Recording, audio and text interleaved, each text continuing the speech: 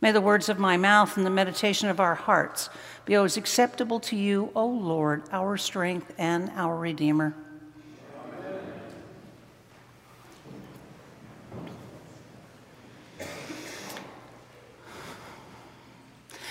So reading the lessons for this week, I don't know about you, but I have to wonder where the good news is today for you and for me. Today's lessons they're just awful. They're stories of hardship and suffering and pain and loss. And we're reminded that all things must pass and are finite and mortal. As for what you see, the days will come when not one stone will be left upon another. And the disciples want to know, when? When will the stones come tumbling down? They thought when the temple was destroyed, it would be the end of their world. And Jesus is in Jerusalem knowing full well that he is about to collide with the authorities and his time on this earth was coming to an end. He tells the disciples that the stones will come tumbling down. He's not trying to be cruel. He's simply telling them the truth, that the things of this world will not last, that even the temple, a place of holiness and beauty, will become a ruin. And what occurred to me as I read this gospel lesson, that you could take Jesus' words from 2,000 years ago and compare it to what's happening in our world today. Nations will rise against nations. Yep. There'll be great earthquakes. Yes. In various places there will be famines and plagues. Yes to those too. Dreadful portents and great signs from heaven. Does ferocious storms and wildfires count? So yes to that. They will arrest you and they will persecute you. Maybe that's not happening right here, but it is happening in places like China and in Russia and Central America and many other places across the globe. And you can't read this passage without also looking to the past. Christian history began with saints and martyrs who were burned at the stake or fed to the lions for their beliefs. So this passage not only looks forward, it looks backward to the many times that Christians have thought that their world was coming to an end, and it didn't. And we read a text like this and we wonder, well, maybe I wonder, that we should begin stockpiling food or building ourselves a bunker.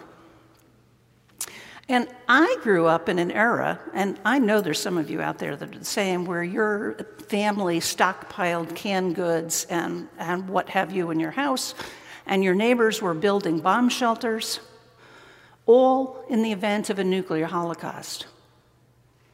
Only Jesus doesn't recommend that course of action to us.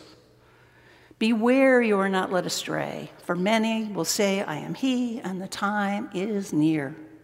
Do not go after them. Do not be terrified. And we wonder, where is God in all of this? Why shouldn't we be afraid?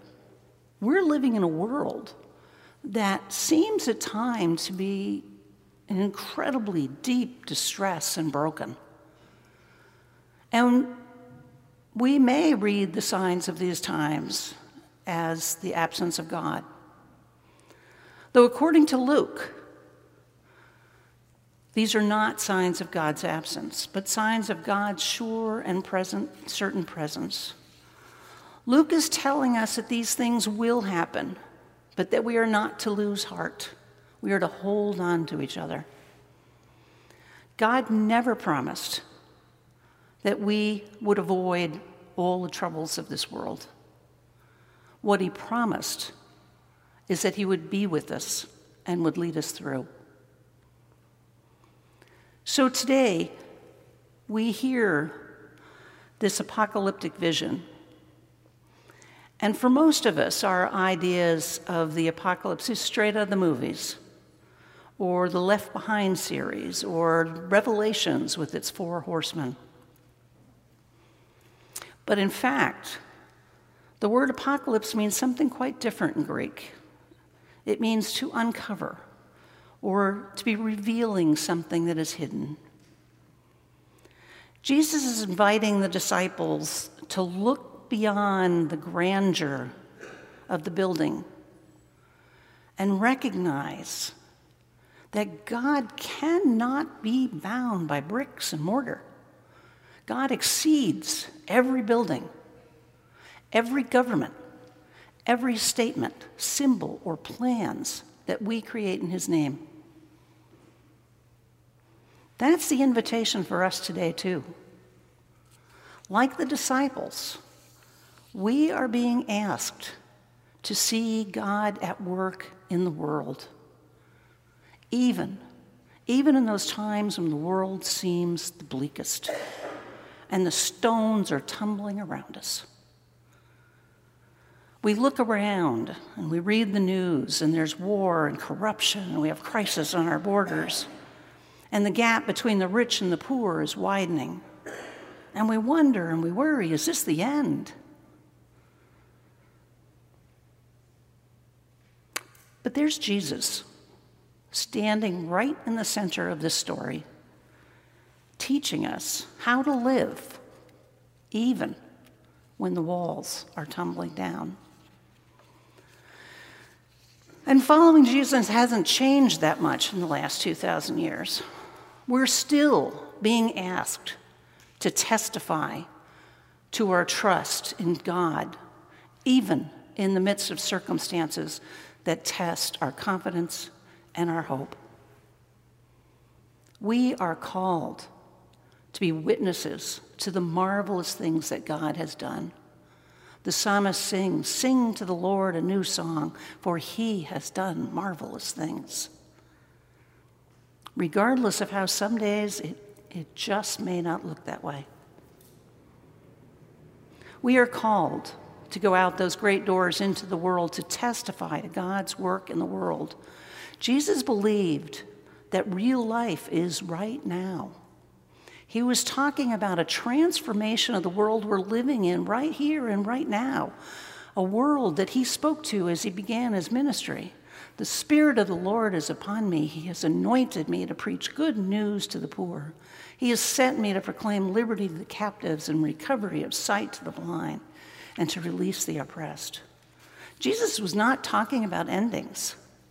He was talking about beginnings, a new heaven and a new earth, the kingdom of God right here in our midst, right here, right now. A world where together we work for justice for all of God's children. As I wrote the sermon, I couldn't help but remember the fire that gutted this cathedral on Wednesday night so many years ago. Many of us waiting outside as the flames raged, not knowing if the building would be standing in the morning. For many of us, we thought that our life as we knew it would end that night as this beloved sacred space went up in fire. We held on to each other because holding on to each other was all we knew how to do, and it was how we kept God close to us that night. And he was there, assuring us and strengthening us.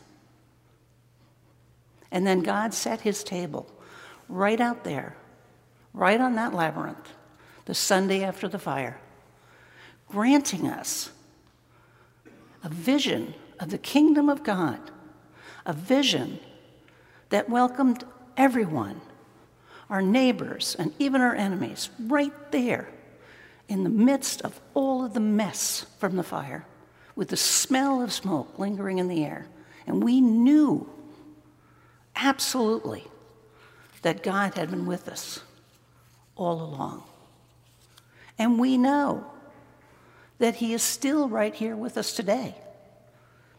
This church, rose out of the ashes, a new beginning. a church whose people know absolutely that things are finite and may not last, but that the love of God is endless and enduring. We knew then, and we know now, what our call is as people of God. To love one another as we are so loved, living into that call as people of God. We are called to act as witnesses to God's incredible love that surrounds each and every one of us by how we care for each other, the least, the lost, and the lonely, those who are hungry or in prison. And perhaps that's what the good news is for us today. That even as the fire raged, even when the stones are tumbling down around us, these are not the sign of endings, but of new beginnings, a new heaven and a new earth. God is still at work in the world. God is with us right here and right now, asking us to partner with him in repairing the world that he loves so much and brought into being. The temple is destroyed. Not one stone left on the other. The Roman Empire will collapse into history. But God's love endures for each of us, for you and for me, everyone, everywhere, whatever their race, their religion, or gender. And that promise is not diminished by time, or earthquakes, or wars, or famine, or fires, or whatever may come our way. We just need to hold on tight to each other, knowing that we are surrounded by his love, and God will lead us through. Amen.